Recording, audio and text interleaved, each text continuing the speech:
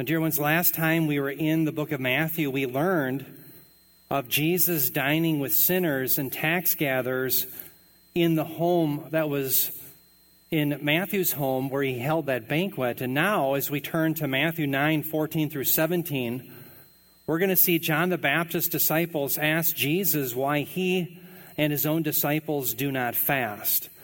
Now, what you're going to find out from Jesus' answer, I think, is very instructive. First, we're going to learn that it is inappropriate for Christ's disciples to fast because the reason for all joy was in their presence, namely the groom. Dear ones, the second thing we're going to learn is Jesus will explain in a very clever way that he did not come to simply bring an updated form of the Mosaic covenant or Judaism 2.0, but he came to give us the glorious new covenant. Brothers and sisters, so many today who claim the name of Christ don't know what covenant they belong to or what mediator they serve. And so today you and I are going to be reminded why we are called in Scripture under the new covenant not to fast, but to celebrate a supper. Because under the new covenant, the tenor of our life is one of joy and great praise because we belong to Jesus Christ, the mediator of the eternal covenant. Now, I want to begin here in Matthew 9:14, and here we're going to see that Jesus' disciples don't share the same scruples religiously that the Pharisees do, or even that of John the Baptist's disciples. We'll find out eventually why. Matthew 9:14, it says, "Then the disciples of John came to him asking, 'Why do we and the Pharisees fast, but your disciples do not fast?'" Now notice here, John the Baptist's disciples are asking Jesus personally why he and his disciples don't fast. Now, with that question, the careful reader of Scripture, I think, should ask themselves two questions. The first is, was Jesus and the apostles obligated somehow to obey a fast under the Old Covenant? Was fasting under the Old Covenant something that was mandated? Well, no. The answer very succinctly is no. Notice on my bullet point, Yom Kippur was the only fast day commanded in the Old Testament. And you can read about that in Leviticus chapter 16, start in verse 29. That's the only fast that was commanded under the Old Covenant. So what was going on in Jesus' day is you had pious Pharisees, pious Jews like the Pharisees who would say, well, we're going to fast more beyond what the Scriptures were calling us to. And so they would fast every Monday and every Thursday. And so this explains why you see that self-righteous Pharisee in Luke 18. I think it's around verse 12. Remember, he's the one who says, well, I'm glad I'm not like the sinner, this tax gatherer. For after all, he says, I fast twice a week. That's one of the things he offered as his own righteousness. What did that mean? Well, that meant he fasted on Monday and Thursday. So let's ask the second question. Was the lack of fasting then a moral lapse by Jesus and his disciples? No. No, they weren't obligated under the terms of the Old Covenant to oblige in fasting. Now, it is true that Jesus did fast during his temptation, during his earthly ministry, but he never fasted after that. Brothers and sisters, what we're going to see is Jesus came not to seek to jump through the hoops and hurdles of man-made religion, or simply to bring a new set of rules and rituals, or to establish Judaism 2.0, but he came to bring a new covenant. This new covenant will ease the burdens of rituals and religion, but it will deepen the demand to love God and neighbor from the heart. That's the glories of the new covenant that Christ came to bring. Now, as we continue in verse 15, Jesus gives a very interesting answer as to why he doesn't fast and the disciples don't either. And that is because they're part of the wedding party. Notice it says, and Jesus said to them, the attendants of the bridegroom cannot mourn as long as the bridegroom is with them, can they?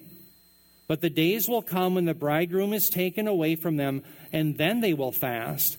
Dear ones, first of all, in this text, I want you to notice, I'll pull up my pointer, notice in red, This phrase, the attendants of the bridegroom, that literally in the Greek is the sons of the bridal party.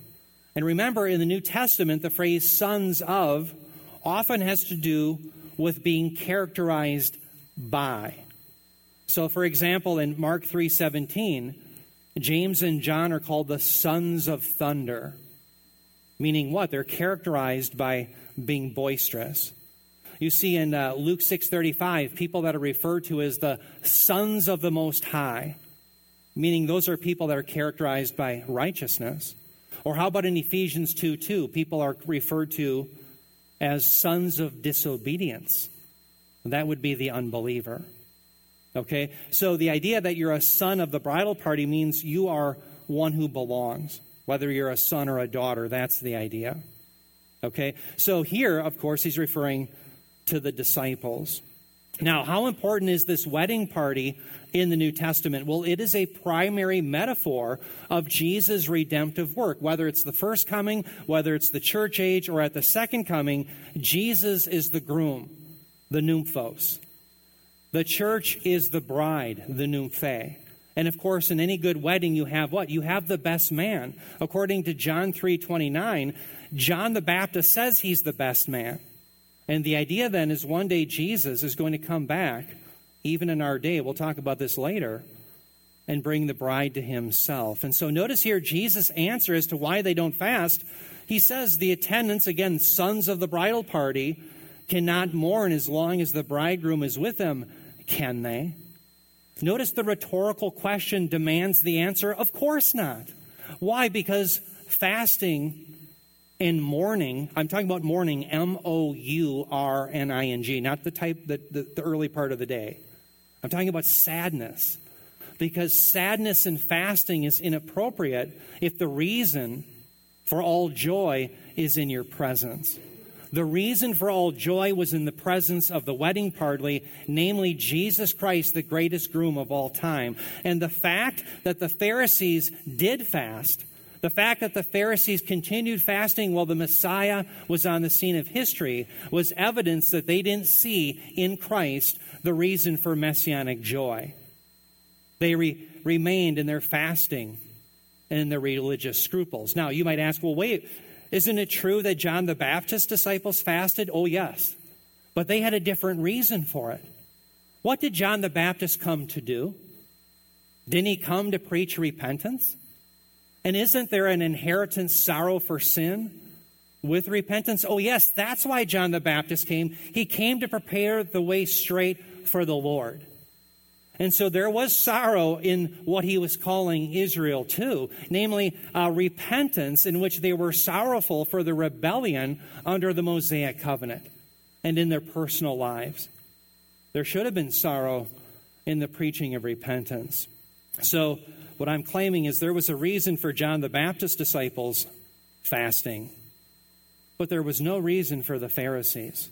It was just evidence they didn't believe that the Messiah, the reason for all joy, was in their midst. Now, notice here, Jesus further says that the days will come when the bridegroom is taken away from them. Okay, this is after his death, burial, and ascension. And he says, then they will fast. Now, I want you to notice here, Jesus is not commanding here fasting. What he's doing is he's prophesying what they will do. That, yes, the disciples will indeed fast. It's descriptive, not prescriptive. If it were prescriptive, you must do it. If it's descriptive, he's prophesying what they will do. And sure enough, through the book of Acts, you see the apostles that belong to Christ during difficulties, they do fast. You, under the new covenant, are free to fast, but you're not commanded and demanded that you would fast. That's what we see, I think, clearly taught in the Scriptures. Now, I want you to understand that the new covenant life is one that's characterized not by mourning, that's not characterized by sadness, but it is characterized by great joy and having the forgiveness of sins and belonging to the wedding party, where one day the groom is coming for us. And so that's why it's wholly inappropriate for the disciples to fast while Christ is with them. Now, dear ones, we see now Jesus, in these next verses, didn't come to simply give us an updated form of the Mosaic covenant, but he came to bring us a new covenant. Notice Matthew 9:16 through 17, Jesus goes on to say, he says, "But no one puts a patch of unshrunk cloth on an old garment, for the patch pulls away from the garment, and a worse tear results. Nor do people put new wine into old wineskins. Otherwise, the wineskins burst, and the wine pours out, and the wineskins are ruined. But they put new wine into fresh wineskins, and both are preserved." Now, I want you to see here that we have two metaphors that Jesus is using. Notice the first one is he's talking about you don't put a patch on an old garment. The second metaphor is you don't put new wine, notice verse 17, into old wineskins. What I want you to see in both metaphors or analogies is the idea of a lack of compatibility. A lack of compatibility between the old and the new. That's the idea. Let's take the first one. Why is it inappropriate to take a new patch and put it on an old garment? Well, the reason why is because once they are washed, the new patch is going to shrink more than the surrounding older garment, and it's going to create an even greater tear. And so the original culture, as Jesus was speaking to, they would have understood readily what these metaphors or analogies meant. They would have understood there's an incompatibility between a new patch of clothing and the old garment. Now, what's the point that Jesus is driving us at? Well, he's driving us to the point where we see that adopting Pharisaism or Judaism 2.0 or an updated Mosaic covenant is not compatible with what he's bringing. He's going to bring the new covenant. Notice verse 17. What's the problem with putting new wine in old wineskins? They're incompatible. When the new wine is fermenting and therefore expanding, if it is in an old wineskin, the old wineskin has lost its elasticity, and therefore you're going to have a rupture in both the wineskin, the old one, and the new wine. It's going to be lost. And so it is completely, therefore, incompatible to put the two together. In the same way, Jesus' adoption of Pharisaism, of Judaism, of the Mosaic Law, of fasting, of man-made rules, all of that is incompatible with what he's bringing under the new covenant. Now, notice here, Jesus says the very thing in blue. He says, "But they put new wine into fresh wineskins." There must be a compatibility for Christ's people and what he's doing. Brothers and sisters, the new covenant is not compatible with the old. It's not compatible. Sadly, many Christians today don't understand what covenant they belong to or what mediator they must submit to. They don't understand it. We're going to look at that today. Brothers and sisters, make no mistake about it. Jesus didn't come to simply mend the old covenant and make it a little bit better. But he came to bring about the promises of the new covenant that we read about in Jeremiah chapter 31. A brand new covenant, a covenant in which we, by the power of the Spirit, would be enabled to believe and obey, not just mere ritual or religion, but from the heart. That's what the new covenant came to do. There is a fundamental incompatibility between the new and the old. And so, brothers and sisters, Jesus didn't come to give us an updated Mosaic law, but a brand new and eternal covenant. Now, with that, I have a couple of application points that I think flow logically from the text today. And that is, number one, we must know that Christ didn't come to give us an updated Judaism, but a new and eternal covenant. Brothers and sisters, I can't tell you how important this is. We've had schisms within our own body years ago where people wanted to bring back the Mosaic covenant. I'll mention that. They didn't. Why? Because they didn't understand that we belong to a new covenant and a new mediator. It's very important. Number two, we should understand why Christ commands us to celebrate the supper and not to fast. Why are we celebrating the supper today and not a fast? Well, because the fasts aren't as fun.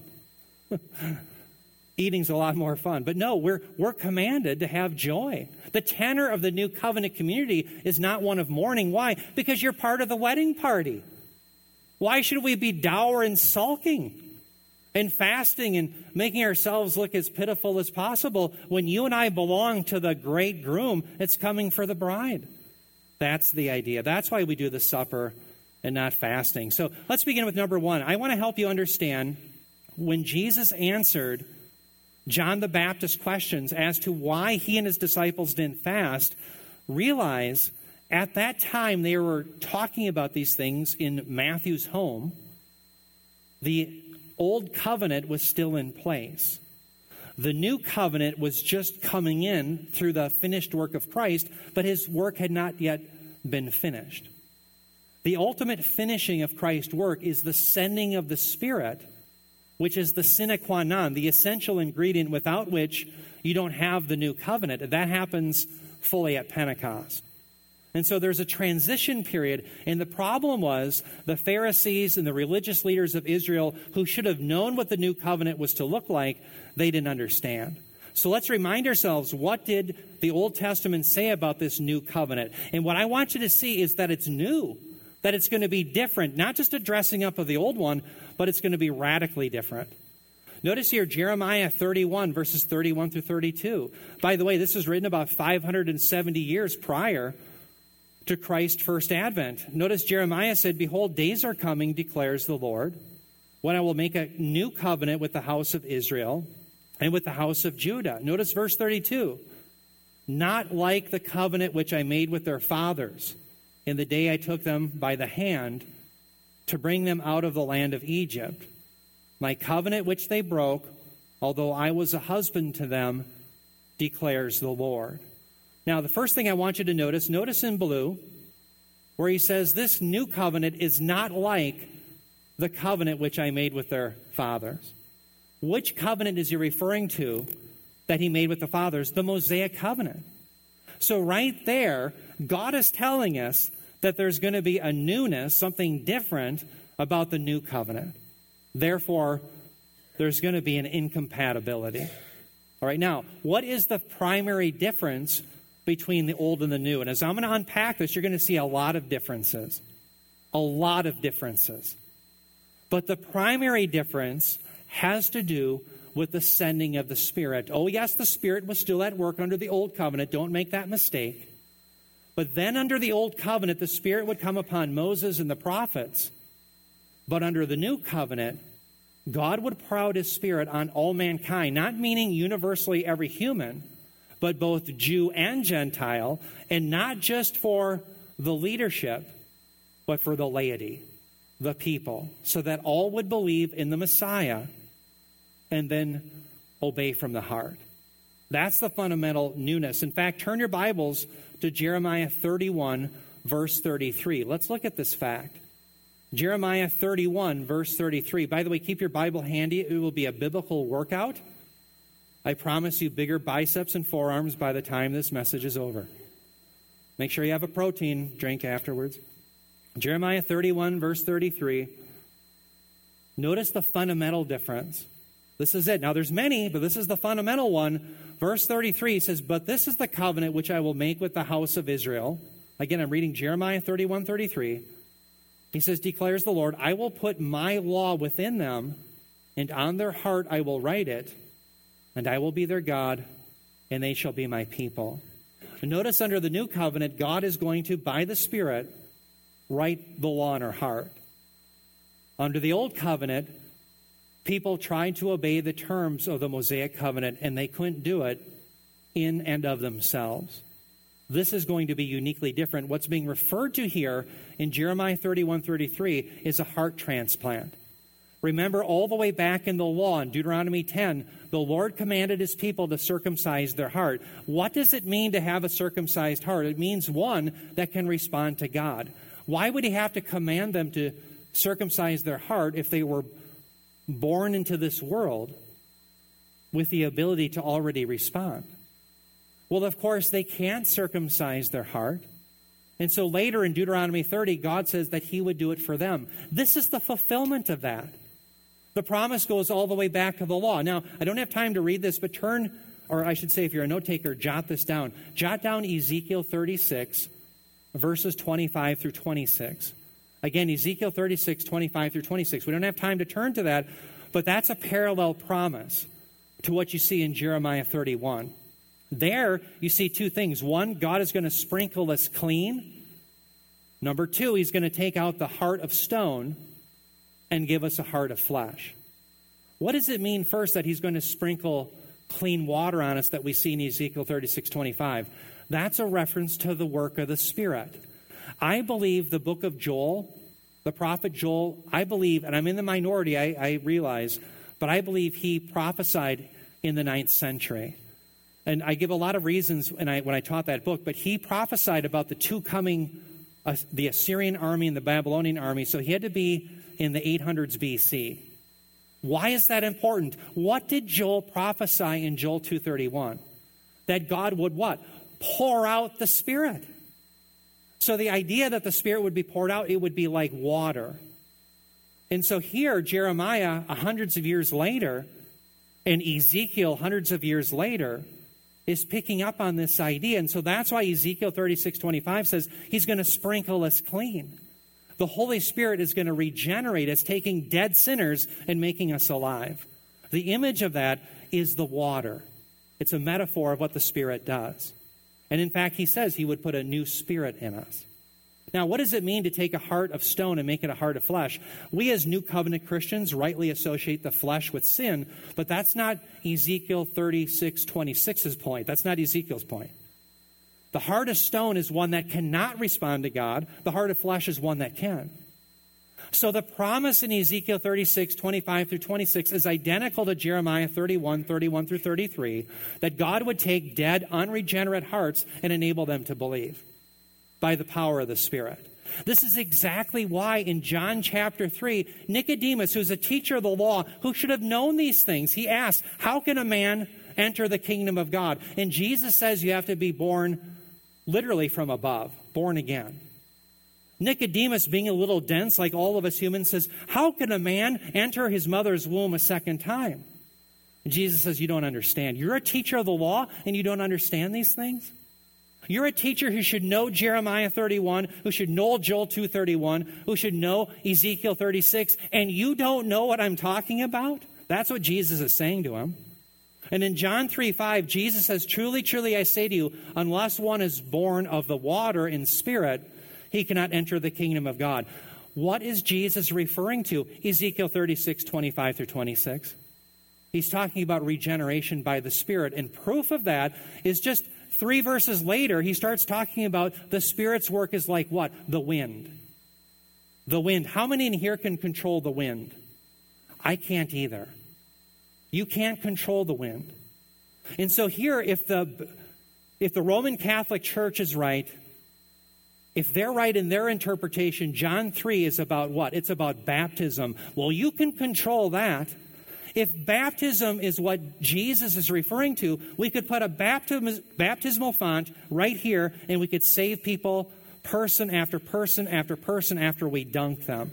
That's what the Roman Catholic Church believes. Ex operato, by the act done, baptism saves. Jesus is talking about something you can't control, which is a what? The work of the Spirit. The work of the Spirit is the essential difference between the old and the new. And for those who don't see these differences, they're trying to put new wine in old wineskins. That's the issue. Now, because there's a new covenant, you should expect a new mediator. And that's exactly what we have. Recall that Moses had prophesied about his own replacement. In fact, turn your Bibles to Deuteronomy 18:15. Please turn your Bibles to Deuteronomy 18:15. I know many of you are familiar with this text, but let's read it again. Deuteronomy 18:15, Moses here is prophesying of his own replacement. Notice Moses says, the Lord your God, this is Deuteronomy 18:15, the Lord your God will raise up for you a prophet like me from among you. From your countrymen you shall listen to him. 2 points from this text I want to make. Number one, notice Moses says, God will raise up a prophet like me. Remember, Moses, yes, he's a prophet, but he's also a mediator of the Old Covenant. And therefore, Moses is unique in that regard. I think Moses is not just saying, yes, God is going to have another prophet on the scene, but when he says, like me, this prophet is also going to be the mediator of this new covenant. Now, notice at the end, you see the key phrase where Moses says, listen to him. Does everyone see that? Bob has pointed this out many times. I've done this many times, but for those of you who may be new, maybe there's some who have forgotten, listen to him is the words that the Father uses to testify that Jesus is the fulfillment of this prophecy. Where do we see it? We see it on the Mount of Transfiguration, for one example. Okay, so remember on the Mount of Transfiguration, we'll come to that in Matthew 17, Jesus goes up on the mountain. He's got Peter, James, and John. Why 3 apostles? Because every fact will be established by 2 or 3 witnesses. So if you recall, the transfiguration of Christ is a foreshadowing of the parousia, the glories that will be Christ at his coming. So if you recall, Jesus is transfigured before them, but also on the mountain, there was Moses and Elijah. Why? Because now you have a witness from the law and the prophets. Again, every fact is going to be established by 2 or 3 witnesses. So recall, Peter, as he often does, speaks before thinking. He's a little boisterous himself. He'd fit in well with the sons of thunder, their friends. And so recall, Peter says, hey, you know what we should do? We should build a tabernacle, one for Jesus, one for Moses, one for Elijah. And the text literally says he doesn't know what he's talking about. And then in the next verse, we pick it up, Matthew 17:5, it says, while he was still speaking, a bright cloud overshadowed them. This is the very glory of God. And behold, a voice out of the cloud said, this is the Father. This is my beloved Son with whom I'm well pleased. Listen to him. Now, what is this a blending of as the Father speaks? It's a blending of Psalm 2:7, the Messiah is the one who rules and reigns on earth, and Deuteronomy 18:15. Deuteronomy 18:15, there's how we know Jesus is the fulfillment of the promise that Moses made. And so if in fact Jesus is the mediator of this new covenant as Moses had foretold, then let's ask ourselves, why don't Christians listen to him? Why don't people listen to him? John the Apostle claims that we're not bound. Jesus' apostles claim that we're not bound by Sabbath rest on a Saturday. How do we know that? Well, Jesus' apostle Paul says in Romans 14:5, one man views one day above another. Another man views each day alike. Each must be convinced in his own mind. We have freedom. This is why Paul says in Colossians 2:16, we'll be turning to that, let no one judge you with respect to new moon festivals or Sabbath days. If we were still bound by Old Covenant Sabbath, they could not have said that. Jesus' apostles set us free. Jesus declared all foods clean, Mark 7:19. If you want to have bacon, you have bacon. If you don't want to have bacon, you don't have to have bacon. You don't have to. But you're free. Why are Christians saying, well, no, you're really not free? There are some today who say that. Are they following Jesus, the mediator of the new covenant? Jesus' apostles say that we've been set free from the Mosaic Law. Many Christians today say, no, we're not. And what I'm claiming is the people who say, no, we're still bound to at least some parts of the Mosaic Law, they are the ones that are trying to take new wine and put it in old wineskins.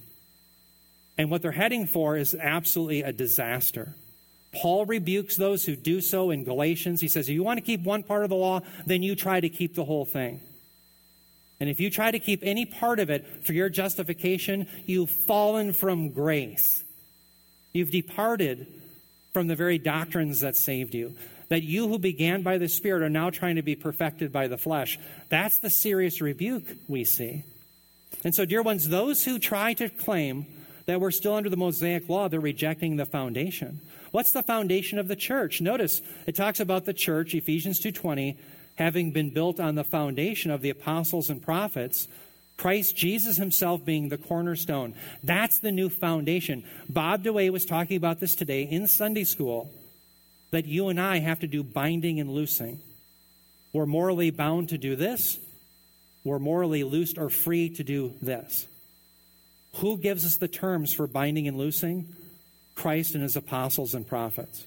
By the way, the prophets here is not of the Old Testament. Don't make that error. This would be a New Testament prophet. If it was an Old Testament prophet, it would be thrown prior to the apostles. But it's a New Testament apostles and prophets. So what would be a prophet? Mark. Mark was not an apostle. He was under apostolic authority, Peter's authority. Luke. Luke was a prophet who gives us the very words of God. He was under Pauline authority. That's who these prophets were. And so now we have a new foundation for what's moral and immoral. And it's not the Mosaic covenant. Notice how many Christians build cities of refuge? Build one of those lately? You don't have to. Why? Because you have a new foundation. You have a new lawgiver. You have a new covenant. That's the idea. So what I want to show you is, since we have a new foundation, the apostles of Jesus Christ, and Jesus Christ being the cornerstone, we should expect to be under the law of Christ, not under the law of Moses. And that's exactly what Paul the apostle teaches. Let's look at what he says. Bob DeWay will be coming to this very soon, and I know he'll be able to get into greater detail than I can. But remember, in 1 Corinthians 9, 20 through 21, this is that magnificent section where Paul says that he became all things to all people so that by all possible means some may be saved. But I want you to see a powerful implication of what he says. He says, to the Jews, I became as a Jew so that I might win Jews. To those who are under the law, by the way, that's still the Jews, as under the law, though not being myself under the law, so that I might win those who are under the law. To those who are without law, as without law. In other words, he became as one who was without law, though not being without the law of God, but under the law of Christ, so that I might win those who are without law. Now, I know that's a pretty big word salad as we read that, but let's take it apart a little bit. Let's look in the red. When Paul says that he himself was not under the law, what laws are referring to? The Minnesota penal statutes or the driving code that we have? No.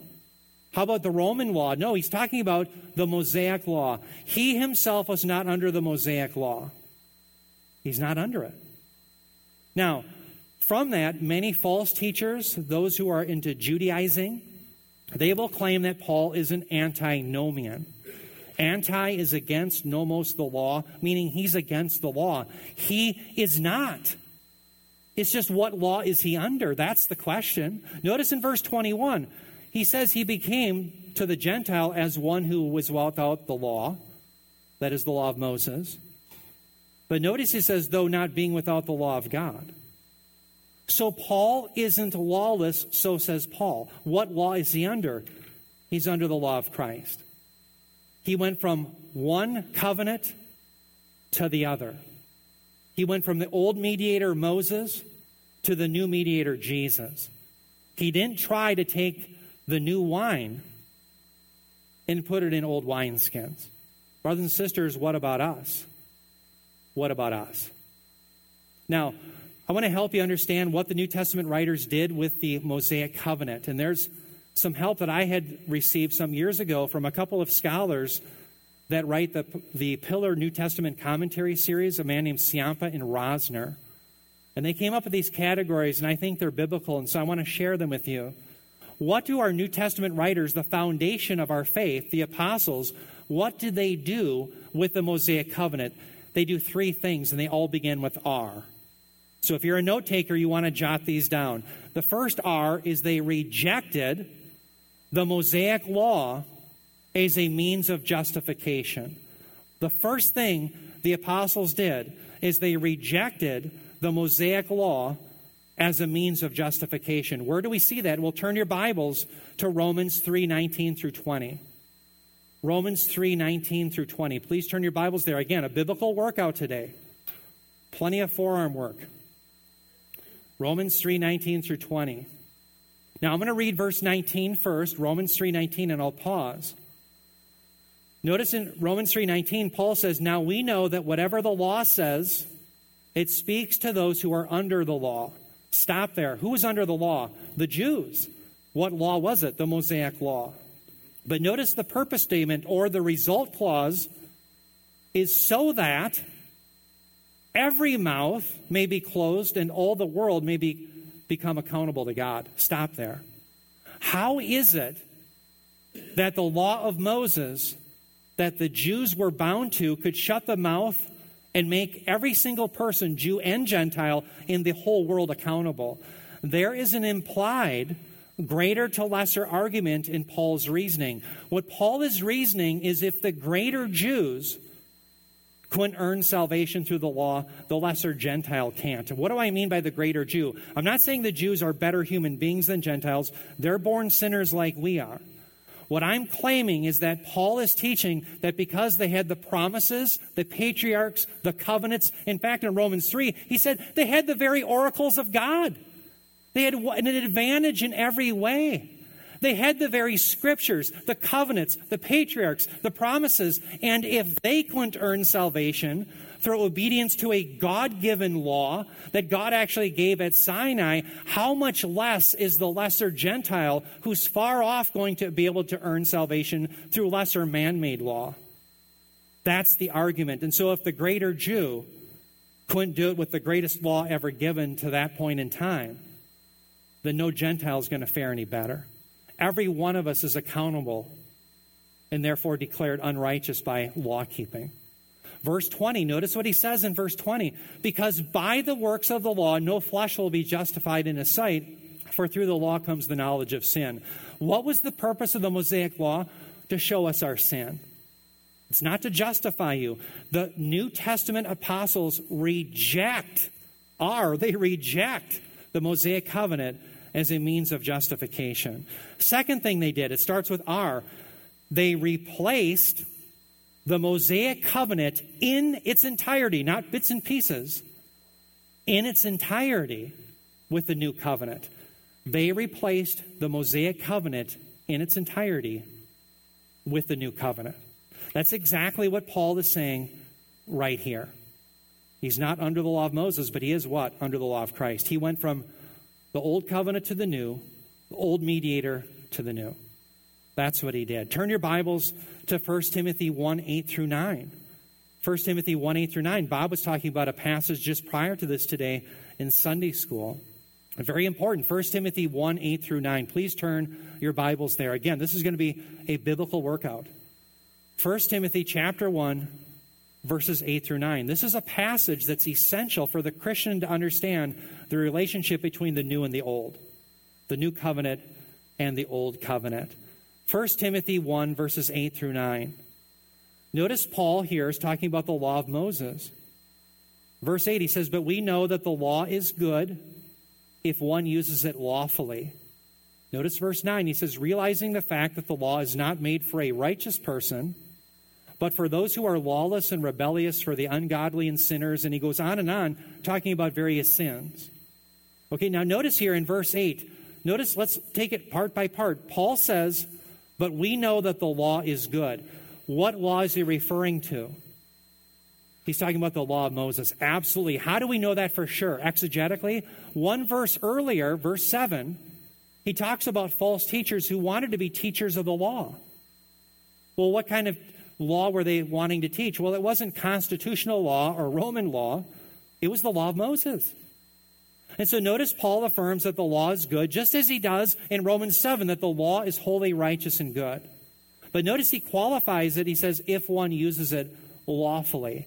And that's a play on words where Paul is talking about the law, and it's good if you use it lawfully.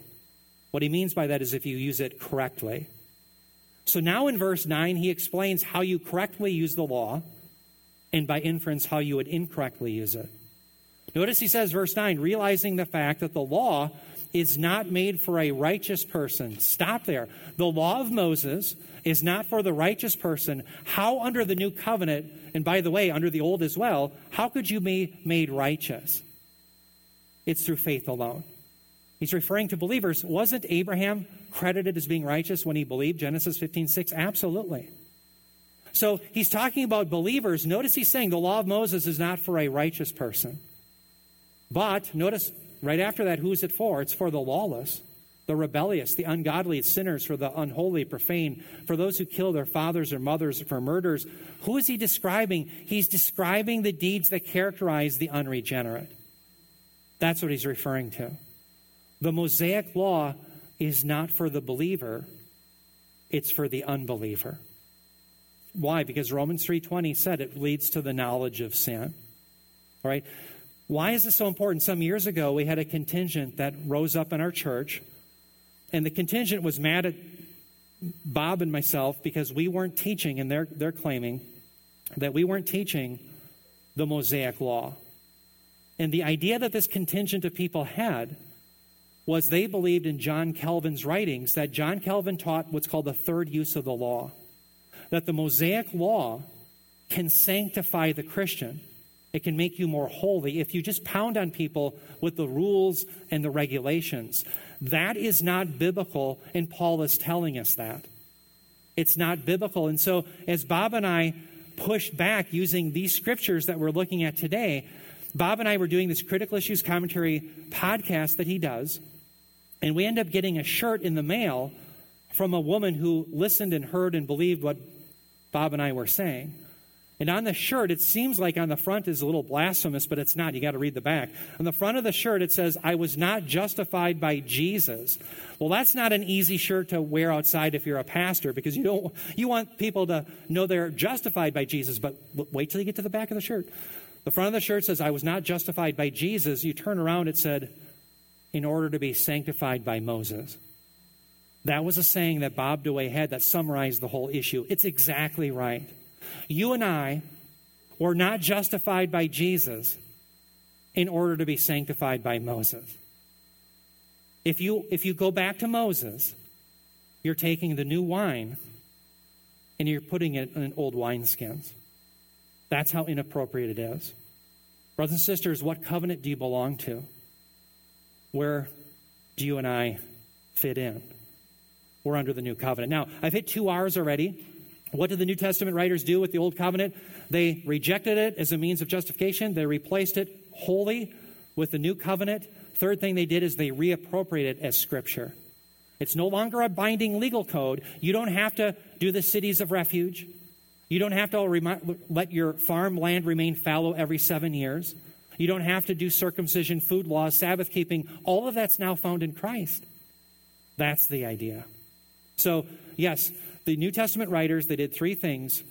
They rejected the Mosaic covenant as a means of justification. They replaced it entirely as a binding legal code with the new covenant that is binding. And they reappropriate the Old Testament as Scripture. So where do you find out that salvation's always been by faith alone? You find it in the law. The Torah, the law is Scripture. Genesis 15:6. Didn't Paul say to Timothy, 2 Timothy 3:15, that Timothy was knowing the sacred scriptures from his youth and therefore was wise unto salvation through faith in Christ Jesus? What scriptures was Paul talking about in 2 Timothy 3:15? The Old Testament. The Old Testament will always be Scripture, but it will never be the binding legal code for the people of God.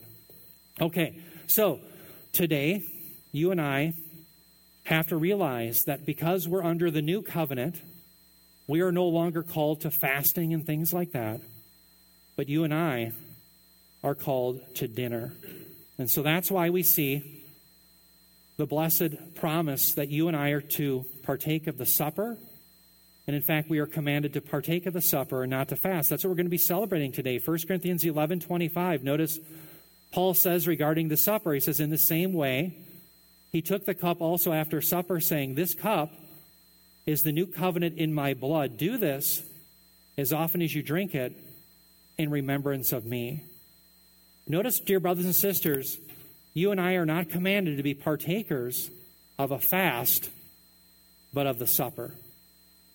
Notice in blue, when Jesus takes the cup of the new covenant, it's in his blood. Remember, there were 4 cups associated with the Passover. You can read about those 4 cups. Actually, they come right from Exodus chapter 6. Jesus took the 3rd cup and he finished there. He didn't have the 4th cup.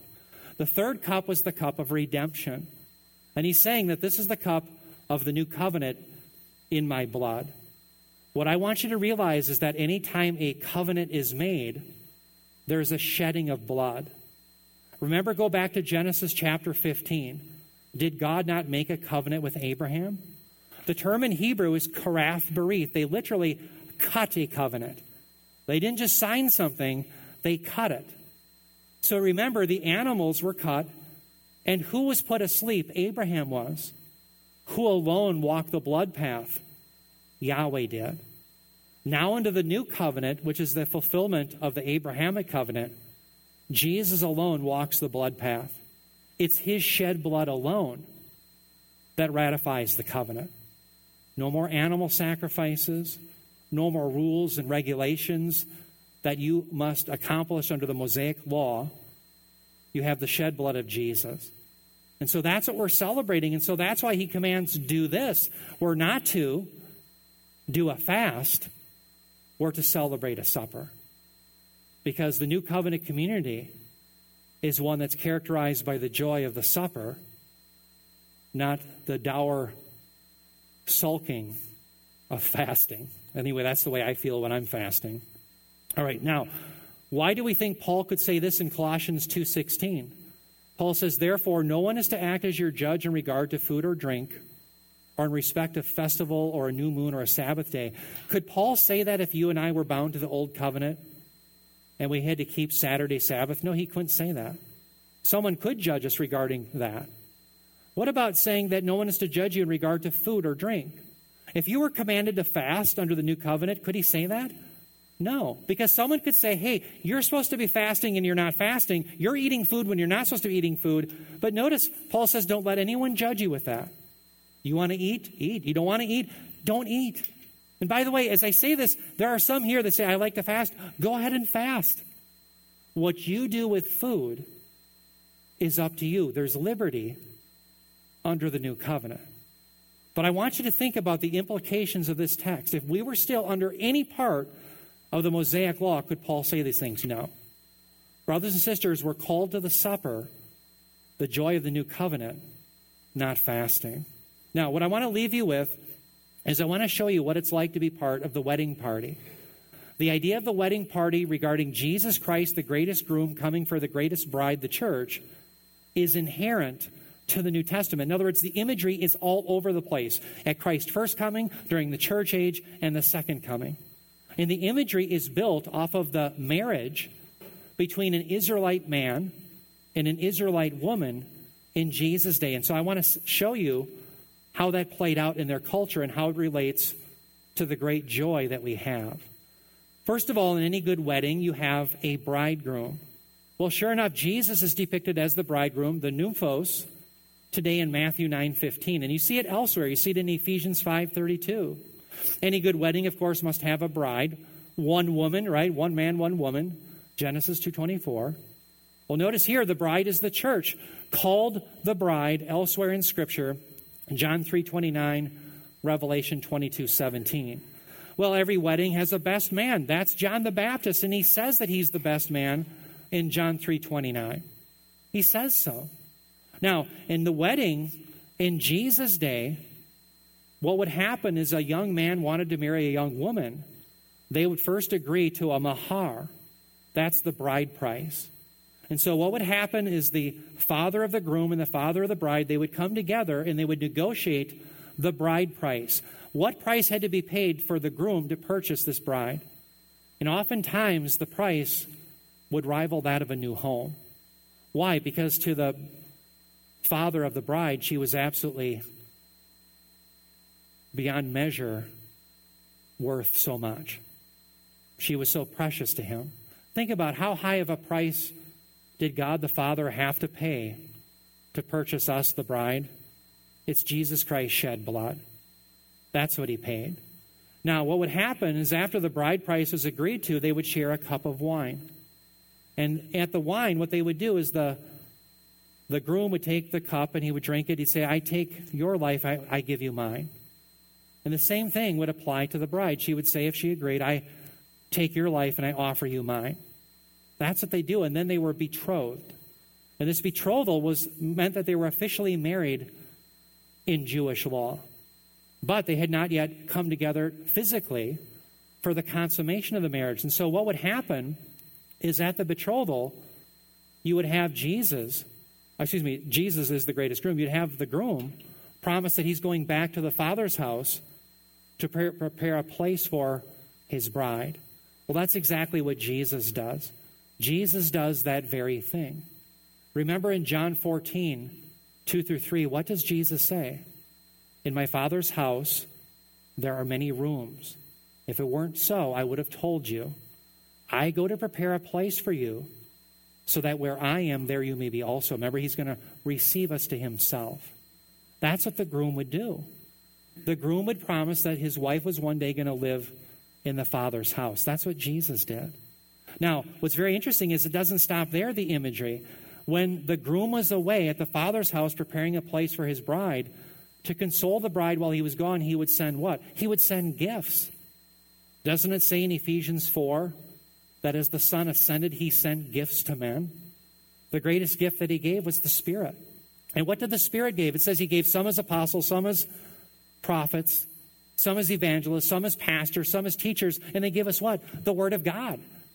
So that us, the bride, can be edified, that we can be built up, that we can be without spot or blemish when we're finally brought to the Father's house. And then finally, you would have, once the Son would come and bring the bride to the home, they would have a 7-day feast. And in this 7 day, I shouldn't say it was a feast, it was more of the bride and the groom, they would be in the marriage chamber. And that would be where the consummation of the marriage happened. And it was the best man's job to say that the consummation had occurred. Well, after those 7 days, they would have the great feast called the marriage supper of the Lamb. The marriage supper of the Lamb is exactly what you read about in Revelation chapter 19. Jesus returns with the bride, and we have the marriage supper of the Lamb with him on the earth in his new glorious kingdom. Brothers and sisters, every time you and I partake of the supper, as we're going to do today, we're really giving a foreshadowing of this great messianic banquet, the marriage supper of the Lamb. The point to all of this is you can see why it's wholly unacceptable to be engaged in fasting, mourning, and sadness. Because you and I, through faith in Christ, are members of the wedding party. We belong to the greatest groom of all time, the mediator of the new and eternal covenant. Let's bow our heads in prayer. Heavenly Father, Lord, we do thank you for the promise that you have for us, that you're coming again, that you're bringing us to the great eschatological banquet. We thank you, Heavenly Father, that through the work of your Son, we have the forgiveness of sins and great joy in the glorious future of your kingdom. We thank you for these truths. We thank you in Jesus' name. Amen. Now today we have the honor of sharing the Lord's Supper, and as Steve rightly pointed out earlier, if you're a believer in Jesus Christ, we do invite you to share in the table. At Gospel of Grace, we have both the wafer and the cup. When you take the wafer and the cup, there's little waste paper baskets on the side of the table that you can throw your cup away. But what I'm going to do is read the words of institution, 1 Corinthians 11, 23 through 26, where Paul says this. He says, "For I received from the Lord what I also delivered to you, that the Lord Jesus, on the night when he was betrayed, took bread. And when he had given thanks, he broke it and said, 'This is my body, which is for you. Do this in remembrance of me.' In the same way, he also took the cup after supper, saying, 'This cup is the new covenant in my blood. Do this as often as you drink it in remembrance of me. For as often as you eat the bread and drink the cup, you proclaim the Lord's death until he comes.'" Brothers and sisters, there's two elements to the Lord's Supper. There's a remembrance. The people of God are often quick to forget the work of the Lord. Why did Joshua place 12 stones in the waters of the Jordan when they'd passed through miraculously in Joshua 4? So that the people of God would remember. Why do we do this in remembrance? The Lord's Supper isn't about the wine and the bread turning magically into Christ's body, as the Roman Catholic Church claims. It's about remembering what Christ has done. but it's also about proclaiming his death until he comes. There's a future element that we really are heading to the marriage supper of the Lamb. Why? Because we're part of the wedding party. We belong to the great groom who's bringing this glorious marriage supper of the Lamb. Brothers and sisters, this is a foreshadowing of it. Maybe next time we share it, we'll be with him. Jesus himself said that he would not drink of the fruit of the vine until he drank it anew with us in the Father's kingdom. What cup was left over? The cup of consummation. Let's pray and thank God. Heavenly Father, we thank you so much for the shed blood of your Son, that he really did shed his blood to bring about the new covenant, a new and eternal covenant in which we are made right forever through faith alone in Christ alone. We thank you for this. We thank you that we don't have to work for salvation because we couldn't do it, and the law showed it. We thank you, Heavenly Father, for the great promises that still lie in the future, the resurrection and the glories of your kingdom. And I pray, Heavenly Father, as we remember and proclaim these things today, that you'd help us to persevere until the day you come for us, the great groom for the bride. We thank you for these things in Jesus' name. Amen.